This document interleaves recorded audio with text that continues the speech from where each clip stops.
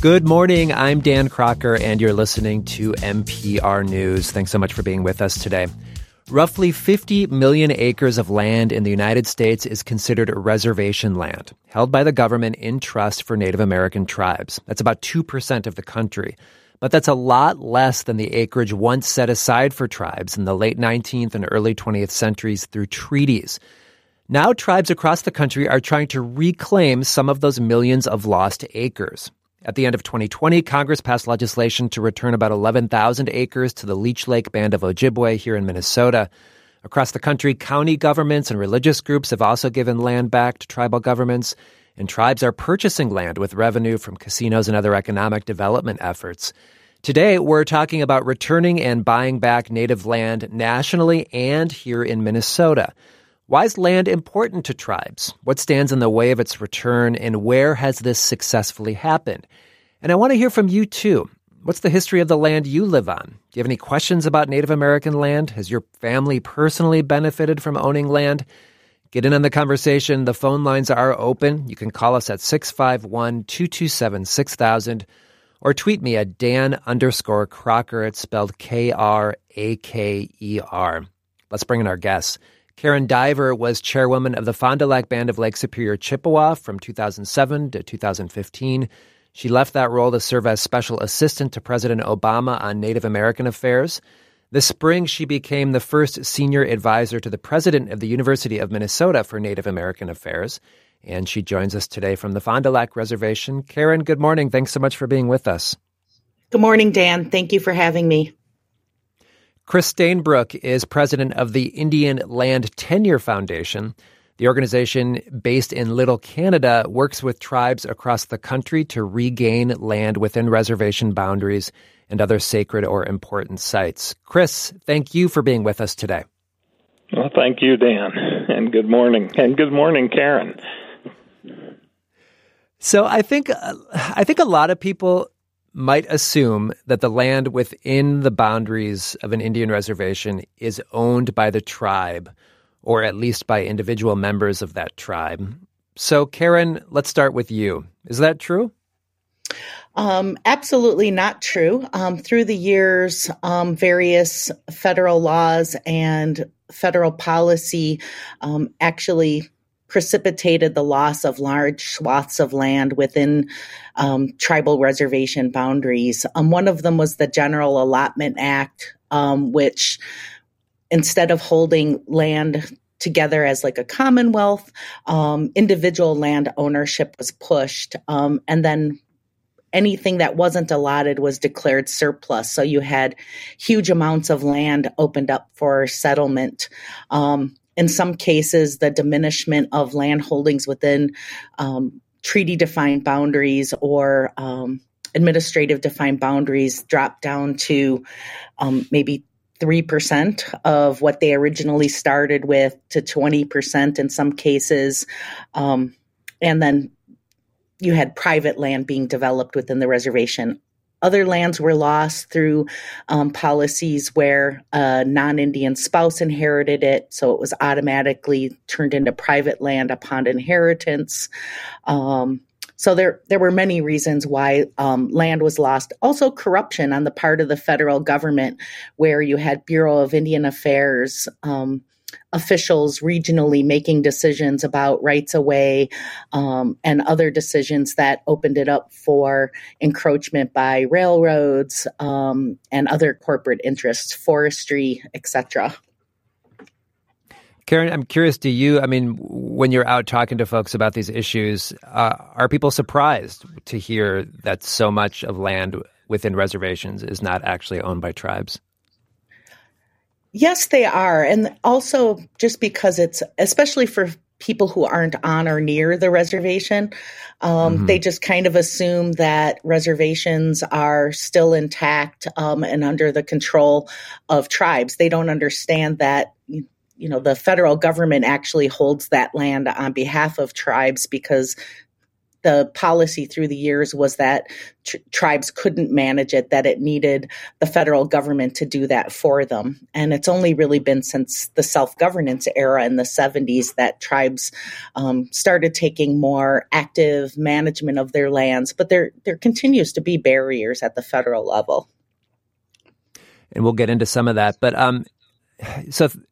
this idea of buying back or returning land to Native Americans, I mean, it really seems to have gotten a lot more attention in the last couple of years. And I'm curious why you think that is. I think that, one of them is just basic, social justice and racial justice issues that have come to the forefront. Much like in the 60s civil rights era, where we were having a national reckoning around this country's treatment of African Americans. And as a byproduct of that, we also had a ton of equities around Native American civil rights and justice issues.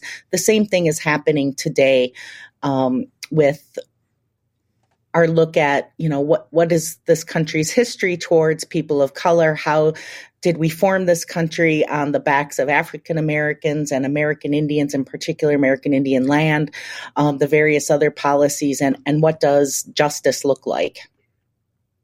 Yeah. Chris Stainbrook, anything you wanted to add to that about why you think this issue seems to be, or maybe I'm wrong, but it seems to me that it's getting a lot more attention in the last few years? Well, I think the advent of the Indian gaming industry has allowed the tribes some amount of financial wherewithal to purchase land and acquire those homelands that were taken. And I think that has elevated the public consciousness about it. Karen's right. There's this whole racial justice piece moving out there, and if there's a great injustice, it was the taking of Indian land in this country. And I want to maybe back up and put this into some more historical context to talk about what has happened to Indian land. Karen brought up the Allotment Act, and Chris, maybe you can go into a little more detail. Because, the story of European settlement is also the story, as you all are well known, of Indian land loss. So, Chris, could you take us back to, I guess, when those treaties were signed and help us understand how much land was controlled by tribes then and talk about where we are today? Well, through treaties and executive orders, there were 138 million acres reserved. And in most cases, if you read the treaties, it says reserved for the exclusive use and occupation by Indian people. And with the exception of a few acres for the blacksmith, for the school marm, and for the agency, all the rest of the 138 million acres were reserved for exclusive use and occupation. That lasted until 1887 when the federal government decided that the Dawes Act should pass and the communally held property should be divided into allotments of anywhere from 320 acres down to 40 acres. And those would be held in trust by the federal government. Now, in order to do that, they had to declare Indian people and the tribes incompetent to handle their own affairs, and that would last for 25 years, a 25-year trust period. That then got extended and is still in effect today, where the federal government holds title to the land for the beneficial use of Indian people. You could say that we lost the entire 138 million acres with the Dawes Act, but certainly and clearly we lost 90 million acres through the excess property that Karen spoke about. And that's it was open to homesteading, it was open to sale by the federal government, to mining, timber, railroad interests. And so today we look at about 55 million acres in Indian ownership, management, and control. But the title to that still remains with the federal government. The other piece of the Dawes Act that goes unknown by most people, unless you're an Indian landowner or a beneficial use owner, is the Dawes Act did not have a provision for inheritance, and that came a few years later, and it was decided that the land itself, the allotment, the 160 acres or 320 acres, would not be divided. The title would be divided. And so we've gone now through 7, 8, 9 generations, and the titles have been divided into these undivided interests. And so on any given 160 acres, I think the average now is about 20 owners, but we've got some allotments that have as many as 3,000 and 4,000 owners making decisions about that property. And so that becomes a real impediment for the land's use. And we spend a fair bit of the foundation time on helping try and consolidate some of those undivided interests so that the land can be productive. So you brought up a few issues that I definitely want to get to, but just to underscore just the numbers. So 138 million acres were reserved in treaties, and now you said that's down to about 50 million acres? About 55 or 56, 55. I think was the latest count. Wow. Okay. And something else I didn't realize about the allotment. Go ahead. One thing I would point out, it's hard to make generalizations because we're talking about 560 some tribes, right. And to make too much of a generalization, you have some tribes that wholly own the reservation land, and other tribes, Leech Lake's a good example, has maybe 4 to 5% of the land held by Indian people or the band. That's an important distinction. 560 sovereign nations, and there are big differences. I used to live in Arizona, where I know a lot of the tribes there, Navajo, Hopi, own if not all, or not own, but controlled at least, a vast majority of their land. Karen, back to you, and this is an extremely general question, but why does land matter? Why is this issue so important to the point where tribes are working hard to get some of this land returned? So that's a really big question, and I know. I apologize.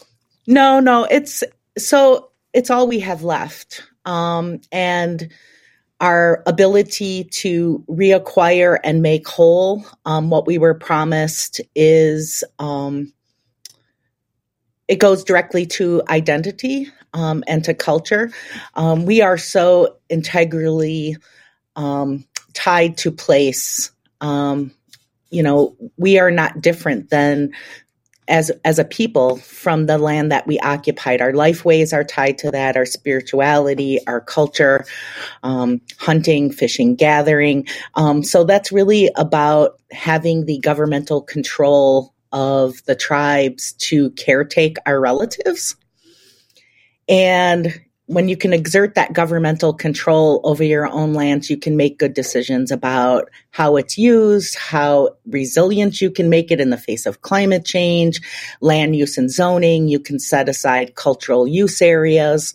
For the Anishinaabe, it's about regulating water and air quality so that, our relatives, the fish and the fauna and the wildlife are there to protect those cultural life ways. So for us, it's really kind of an existential issue of who we are as Indigenous people, that we caretake the land and try to make sure that it's healthy and whole, because our healthiness and our beings are really tied to all of that. So that's the balcony level answer to that question.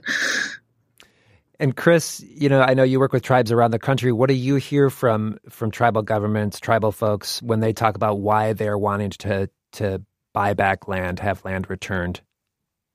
Well, I think Karen just covered it. It's really about jurisdiction and control.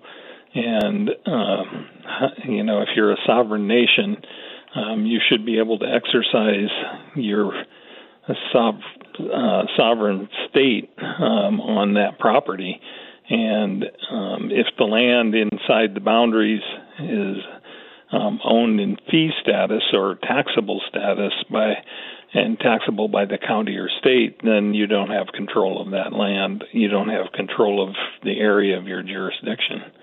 And so that's mostly with the tribes we're working for and with. It's about jurisdiction, and it's also about economic development. If you look at the populations, especially in rural America, you'll notice that the non-Indian population is getting much older rapidly, and Indian populations are young. And so what was once land considered in excess of Indian needs, we need that land for housing, for economic development purposes, for hunting, for fishing, for carrying out the culture. We are talking about returning and buying back native land nationally here in Minnesota, why it's important to tribes, where it's happening. Get in on the conversation. Give us a call at 651-227-6000. Send me a tweet at Dan_Crocker, Kraker. Would love to have your input. Let's go to the phones now. Beth in Minneapolis has been holding. Beth, I understand you have a question. Thanks so much for giving us a call. Thank you so much for taking my call. All right, so here's the gig. I own a booth at the Minnesota Renaissance Festival. I have recently heard that the Minnewakanton Sioux tribe has purchased the land that was in between Highway 41 in Chaska that comes up to the gravel pit that is owned by Bryant Rock and has been held by the Melkerson family for years and years and years. The Melkersons wanted to ultimately tear down the Minnesota Renaissance Festival and mine it for the gravel and for the fracking sand. I'm hoping that I'm going to find the Minnewakanton Sioux come in and purchase that property so that that doesn't happen. The destruction of the show, along with the destruction of the land, along with the destruction that would come from the fracking sand somewhere other than here in Minnesota, will be devastating. And I would like to see that not happen. So, Beth, just so I understand, so from your understanding, the tribe has purchased the land from that heard private recently family? That they have purchased the property between Highway 41 and the Minnesota River and the Louisville Swamp on Highway 169. Well, let me throw this to. I don't know anything about this issue. Karen or Chris, I don't know if you're aware. Can you help Beth out? Do you any understanding of the situation there? No, this is Karen. I haven't heard of that, but I guess maybe as an editorial comment, Sure. The Shakopee Mdewakanton had a very small land base that they've been adding to and being in Exurbia. I know that, initially when they were acquiring land, there was some concern amongst the other jurisdictions around them because it was new and it was different, right, to have to interact with the new tribal jurisdiction. It shouldn't have been, but it was. And Mdewakanton was really a model for engagement with those other jurisdictions to say, if you can form MOUs with surrounding jurisdictions, you can do that with us too. And where can we work cooperatively to serve our joint citizens? And the automatic kind of default that folks who don't understand Indian country fall back to is that, tribes are going to acquire land and the first thing they're going to do with it is put up a big hotel or a resort or some other, economic development activity. And while that's of interest to tribes as a part of an overall strategy of self-governance and self-determination, what they ended up seeing in Shakopee was they restored prairie. And made sure there was conservation land that was appropriate within those counties that might have been opened up had they not acquired it to another housing development. And so they found out that it could be a real value add where the tribe was exerting its authority, but also its values and priorities, that can be a win-win for all of the communities around a tribal community. So I think this story highlights that folks see tribes as responsible users of land, that their priorities are not against a broader public good, and that conversations and cooperation are really the key to looking at landscape scale activities within each of our communities. Yeah, and Beth brought up, her concerns about a potential mining development there.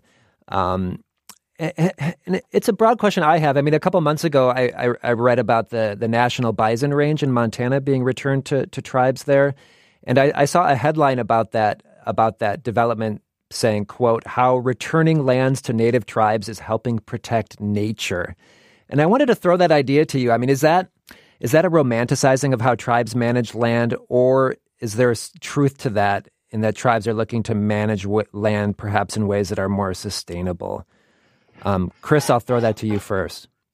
Well, I think I think it is a little bit of a romanticized notion, but at the same time, the tribes are where they're going to be, and they recognize that as home, and they are not going to destroy their own environment. With the bison range, which was absolute classic interactions between the federal government and the tribes, Salish Kootenai tribes. The tribes had moved the buffalo herd to Canada when they were being shot and killed in the late 1800s. They wanted to protect that herd, and so they moved it to Canada and kept it up there for nearly 100 years before bringing it back. And when the bison range was established, the federal government claimed that land inside the boundaries of the reservation, and then refused to give management back to the tribes of their own herd and their own land. And it took years and years of negotiation to get to that point. And the claim was by federal employees that the tribes would come in and Indian people would shoot the buffalo, and that would be that. Nothing could have been further from the truth. With Shakopee, they have been good partners of ours in a number of projects, including preservation of cultural sites in the Black Hills.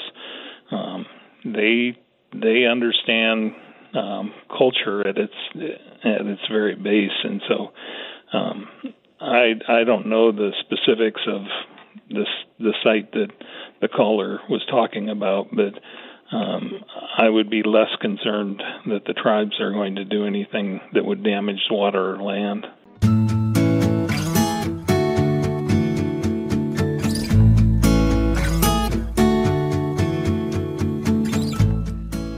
Tomorrow morning on this program at 9 a.m., we'll be talking about the Boundary Waters Canoe Wilderness Area in northern Minnesota. More people are visiting these million-plus acres along the Canadian border. We'll talk about why people love the BWCA and how it can survive its growing popularity. And right now on the podcast for this program, you can listen to a conversation about climate migration. It's been a summer of drought, wildfire, and heat waves in Minnesota, but it's even worse in other parts of the U.S. That's why our state may become a destination in coming years for people trying to escape the impacts of climate change.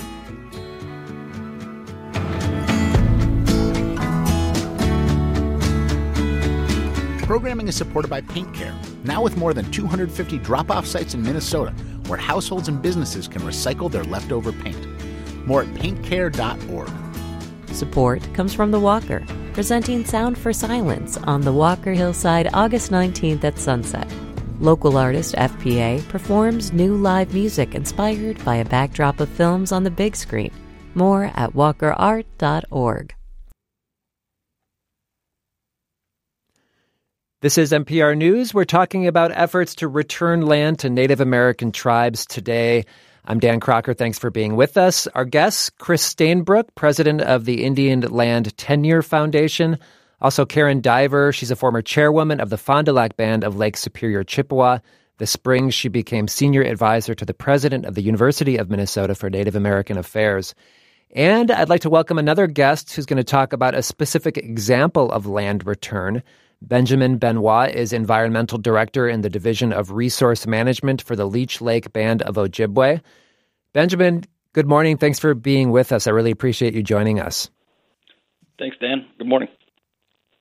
So I'm glad you're here, especially because I think Leech Lake really exemplifies a lot of what we've been talking about. So could you give us maybe a little background and, especially for folks who aren't familiar with the reservation, paint a picture for us. Tell us a bit about the reservation and then talk about who owns and controls most of the land there. Sure. So the Leech Lake Indian Reservation is located in north central Minnesota. It's roughly the size of Rhode Island and contains, some rather large lakes, so Leech Lake, Lake Winnibigoshish, Cass Lake. Today, the lands of the Leech Lake Reservation are made up kind of a checkerboard ownership. The Chippewa National Forest and the Leech Lake Indian Reservation share about 90% of boundary. The state of Minnesota is also another large landholder on the Indian Reservation. There's some fee land, so those are taxable private lands, and they're owned by both tribal and non-tribal, persons. Then there's tribal lands, and they kind of fall into two categories. There's the tribal trust lands, which are held by the Department of Interior for the Leech Lake Band, as well as allotted lands, which are held by the Department of Interior for the heirs of the allottee families. So, kind of a complex mix of land ownership. Yeah, it gets complicated. Yeah, and the Leech Lake Restoration Act it was an act passed last year by U.S. Congress, which restores 11,760 acres of tribal trust lands back to the Leech Lake Band that were illegally transferred from the Department of Interior to the Department of Agriculture. And go ahead. Oh yeah, and I was going to say and how this happened. Some of your panelists were talking about some of the federal Indian policy, that really broke up the reservation ownership, and in particular from 1948 to 1959, kind of during this termination era of federal Indian policy. What was happening is that the allotted lands, the kind of privately held trust lands for families, really they're treated like private lands. If you want to do something on those lands, you need approval from the families, from the heirs, to do anything. And the Department of Interior was sending letters out asking if these families wanted to sell their lands. And if they got a yes, they marked yes. If they got a no, they marked no. But if they didn't receive any feedback or any response, they would mark yes for the families. And this was illegal. About 17,000 acres of tribal allotments were sold this way, transferred from the Department of Interior to the Department of Agriculture. So that's really what the Leech Lake Restoration Act focused on, was those illegal transfers in Cass County. And just to underscore what you just said, because when I learned about that, I guess maybe I'm naive, but I was blown away. So when the government asked folks if they wanted to sell that land, if they didn't hear back, they just assumed that meant that those tribal owners wanted to sell their land. Correct. And so talk about this. So this legislation that just passed, it returns over 11,000 acres. And was this land that was under the jurisdiction or under the management of the Chippewa National Forest?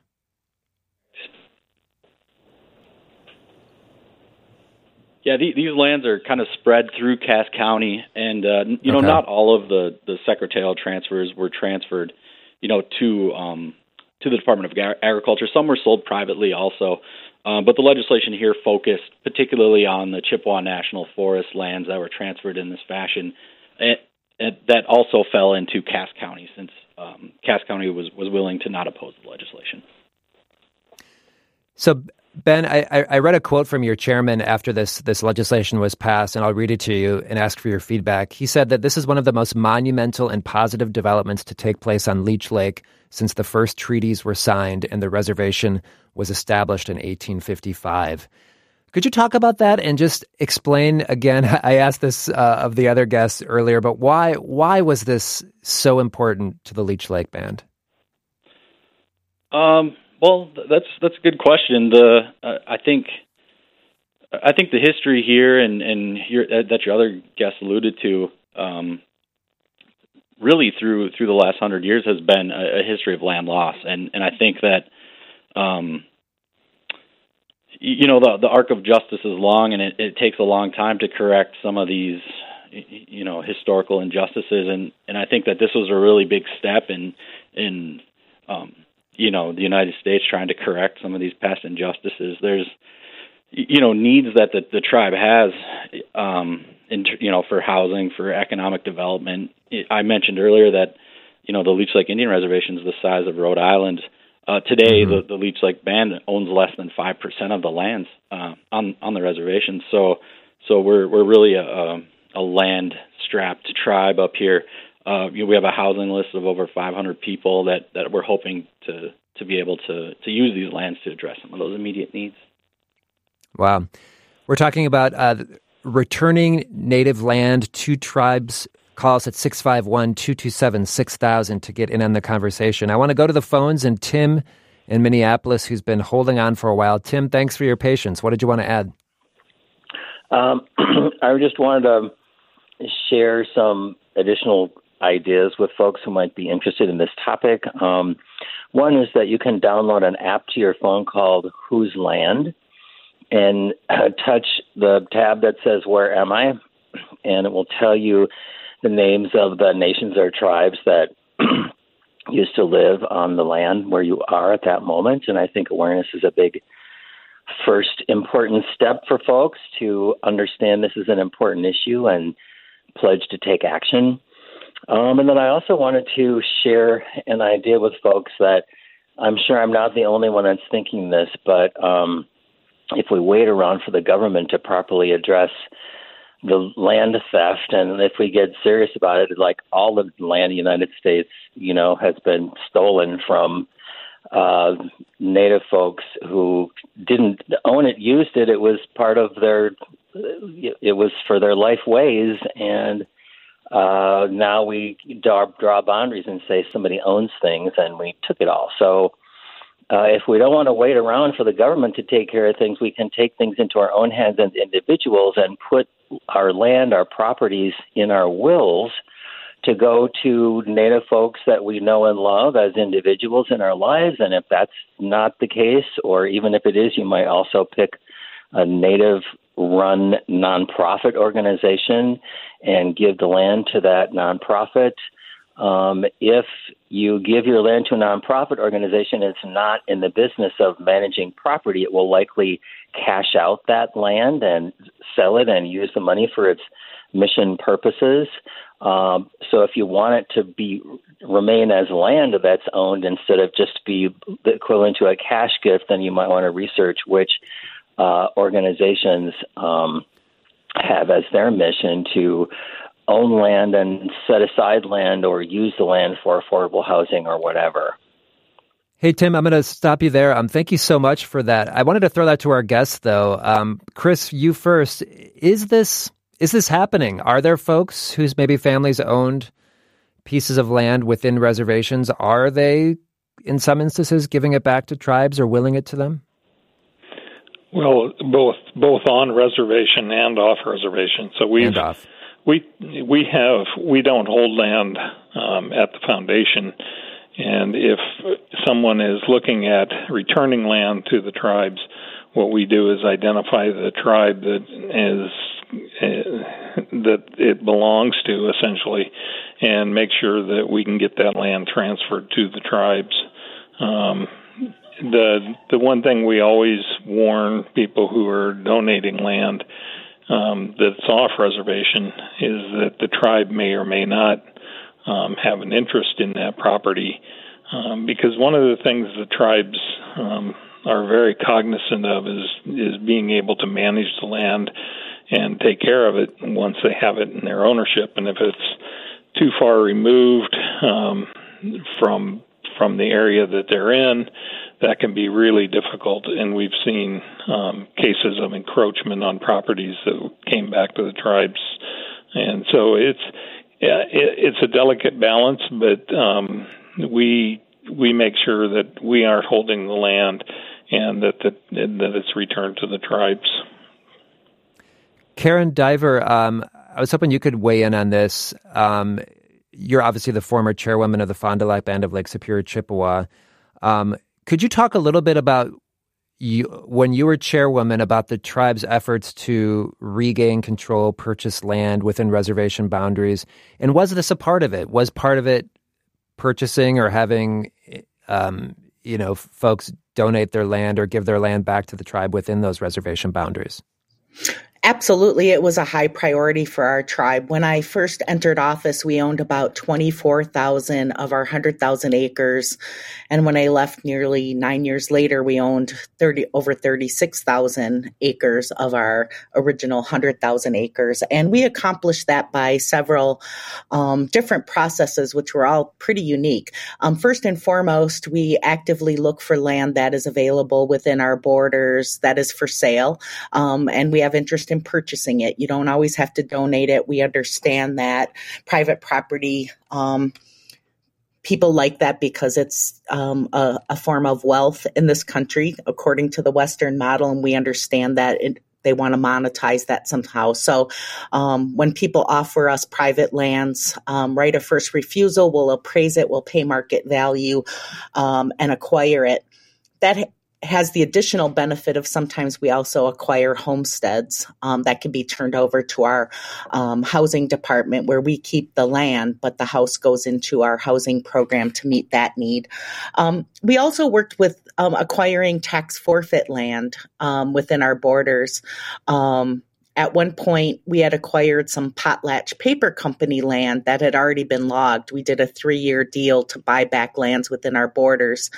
But the Carlton County was interested in acquiring some off-reservation land for a park, but couldn't accomplish it quickly. So the band purchased it on their behalf, and we swapped that park land with the county, Carlton County, to acquire some of their tax forfeit lands that were within our borders.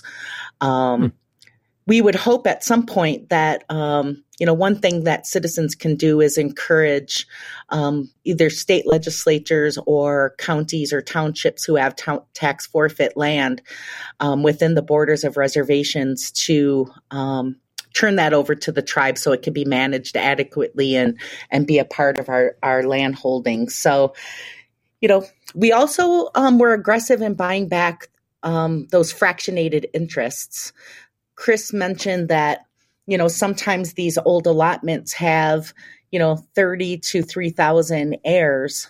If the tribe acquires 51% of the interests, allotment interests, it can take the rest by eminent domain and pay the rest of the allottees a fair market value based on appraisal. And we were using both our own funds and Cobell settlement funds. And that was a decades-long settlement with the federal government over mismanagement of tribal assets when they managed mining, timber, rights away. They weren't adequately accounting for the money or paying it back to the allottees as appropriate. So there was a fund created that allowed tribes to buy allotment interests so they could consolidate those and put them under tribal control so you didn't have to negotiate with 3,000 heirs. So all of those are strategies, and I think tribes are willing to be entrepreneurial. I think they're willing to be cooperative. One last pitch. Right now in the United States, we're looking at climate resiliency strategies, and tribes are very much interested in being a part of that and not having that harm our access to our reservation lands as well as our ceded territories where we have the right to hunt, fish, and gather. So we are interested in conservation strategies that preserve wilderness habitat, provide climate resilient strategies. The conservation movement needs to build its knowledge around Indigenous rights on lands and culture and lifeways. And so we always caution them to be real cognizant of their covenants around conservation efforts in ceded territories, that they don't impinge upon Indigenous rights. I want to go back to the phones. We have a few folks who have been waiting. Karen in Roseville, thanks for your patience. Go ahead. What would you like to add? I would like to ask if there's any talk about a tax put on farmland when it's sold to the next person, of where there would be a tax that would then go to the tribe that originally lived on those lands. Chris Stainbrook, would something like that be possible? Well, it's possible, and there's a discussion afoot in Minnesota to add a very small fee, if you will, to every land transaction in the state, and return that to the tribes and bands in the form of an endowment, essentially, and making available some amount of resources every year to look at buying back land on the reservation and other lands that are important to the bands and tribes in the state. That it bogged down a little bit this year in the efforts around it, simply because of not only COVID and all the attention on that, but also a variety of other things that the state legislature was dealing with. But we see in other states there are these types of taxes or fees. New Mexico has one on mining properties that has a set aside for the tribes in New Mexico. Since many of those lands, there's some question about whether or not the tribes retain the mining and mineral interests throughout the state. Mm-hmm. So there are these activities in different states, recognizing that, in fact, the tribes have been treated shabbily at the state level as well as the federal level. Yeah. I want to get another call. Sarah from Brooklyn Center. Thanks for calling. I understand you've inherited some land that you perhaps are thinking about returning? Indeed. I appreciate this program, and I've been waiting for this type of program for about 3 years. I inherited, my brother and I, about 40 acres of family cabin land, and are looking to return it back. I think my brother is interested in having it be purchased. You know, I personally would love to donate it. So the middle ground is making sure that the land is purchased by an entity that would ensure it goes back to Native individuals. What would the process be for an individual like me to seek out those opportunities? Chris? Yeah, we can talk to you about that. You can give us a call. We have those discussions regularly. You can also do a combination between donation and sales in a way that gives you a tax advantage. But there's a whole myriad of ways it can be structured and carried out. So, Sarah, that's the Indian Land Tenure Foundation. Look it up online, and hopefully you can make some progress there. Let's go to another call. Irene from Bemidji. Irene, thanks for calling. What do you want to say? Hi. Do you have future efforts for land restoration beyond the Leech Lake Restoration Act? Is it going to expand outside of Cass County or other initiatives? Well, going to happen? Benjamin, if you're still there, is the Leech Lake Band engaged in? I mean, I guess it's is the Leech Lake Band also looking at acquiring more land, and then we can throw it to the guests because I know these efforts are going nationwide. But Ben? Yeah. So the kind of as Karen described, the Leech Lake Band of Ojibwe is engaged in a lot of land purchase, land acquisition transactions in a variety of ways. The Leech Lake Restoration Act that passed was focused just on Cass County, so there's still thousands of acres of those secretarial transfers that the Leech Lake Band of Ojibwe is considering pursuing after we complete the Leech Lake Restoration Act work now. So going through and compiling all of those legal documents associated with land parcels is a pretty arduous process, especially when you're talking about 11,000 acres. So once we wrap that up, I think we'll certainly consider future legislation. More broadly, Chris, I know you work nationally, but maybe here in Minnesota, are there a lot of other efforts? Are all tribes pursuing this avenue? You've been listening to a recording of a live radio show on NPR News. You can hear Dan Crocker, Nina Moyni, Chris Farrell, and other guest hosts during a live call-in show at 9 a.m. weekdays throughout the month of August. Looking for Carrie Miller? She's back talking about books and ideas at 11 a.m. every Friday starting September 10th. Thanks for listening. There are some areas that would fit within that mode. In other places, it really comes down to willing seller, willing buyer on reservation lands.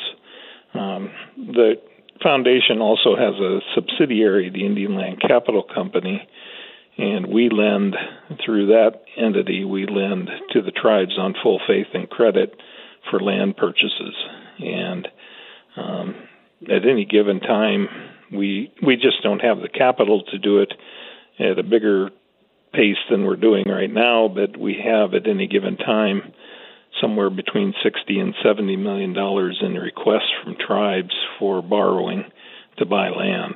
And so the tribes are active in terms of their acquisition strategies. And if it entails getting federal dollars in to help make the transaction happen, they're willing to pursue that. And where it makes sense, pursue legislation as well. Let's try to get a couple more callers in. Barb from Minneapolis. Barb, thanks for waiting. What did you want to say? I was wondering if your guest had heard David Troyer's proposal that national parks be turned over to the tribes to manage, and perhaps, I'm not clear whether it was to own the land or to manage the land. If that is a possibility, if it's been well received by the tribes, what they know about it.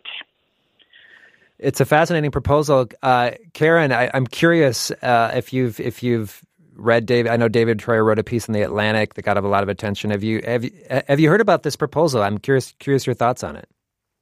Oh, yes, I've heard of this proposal. And in fact, when I worked in the Obama administration, we worked with Forest Service for Eastern Band of Cherokee to do some traditional gathering in their former homelands that were now national park land, forest land. So tribes have been undergoing multiple strategies at the federal level, and they're along a continuum. Some are just to ensure access, whether it's for hunting, fishing, or gathering, or ceremony, access to sacred spaces. Then you have things like the Grand Portage Monument that are co-managed by the Grand Portage Band. And we were looking at that with the development of the Bears Ears National Monument, where there was a coalition of tribes that were actually going to help them steward that land, provide interpretive services around what those sacred places are and the history of the land, and actually help and be strong co-managers. And then, of course, we have the actual return of land. So all of those strategies, I think, are welcome. It really is tribal dependent upon their equities and capacity.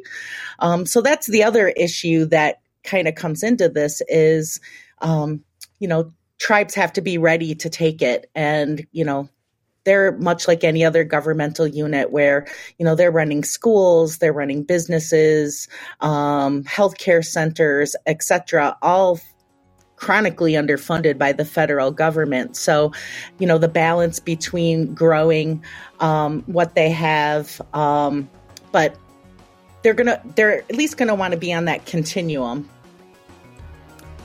We're going to have to end the conversation there. It's been a great hour, and I really want to thank Karen Diver, former chairwoman of the Fond du Lac Band of Lake Superior Chippewa, current advisor to the president of the University of Minnesota for Native American Affairs. Karen, thanks so much for joining us. Chris Stainbrook, president of the Indian Land Tenure Foundation, also a guest today, along with Benjamin Benoit with the Leech Lake Band of Ojibwe. This conversation was produced by NPR's Maya Beckstrom. Thanks so much for listening. This is NPR News.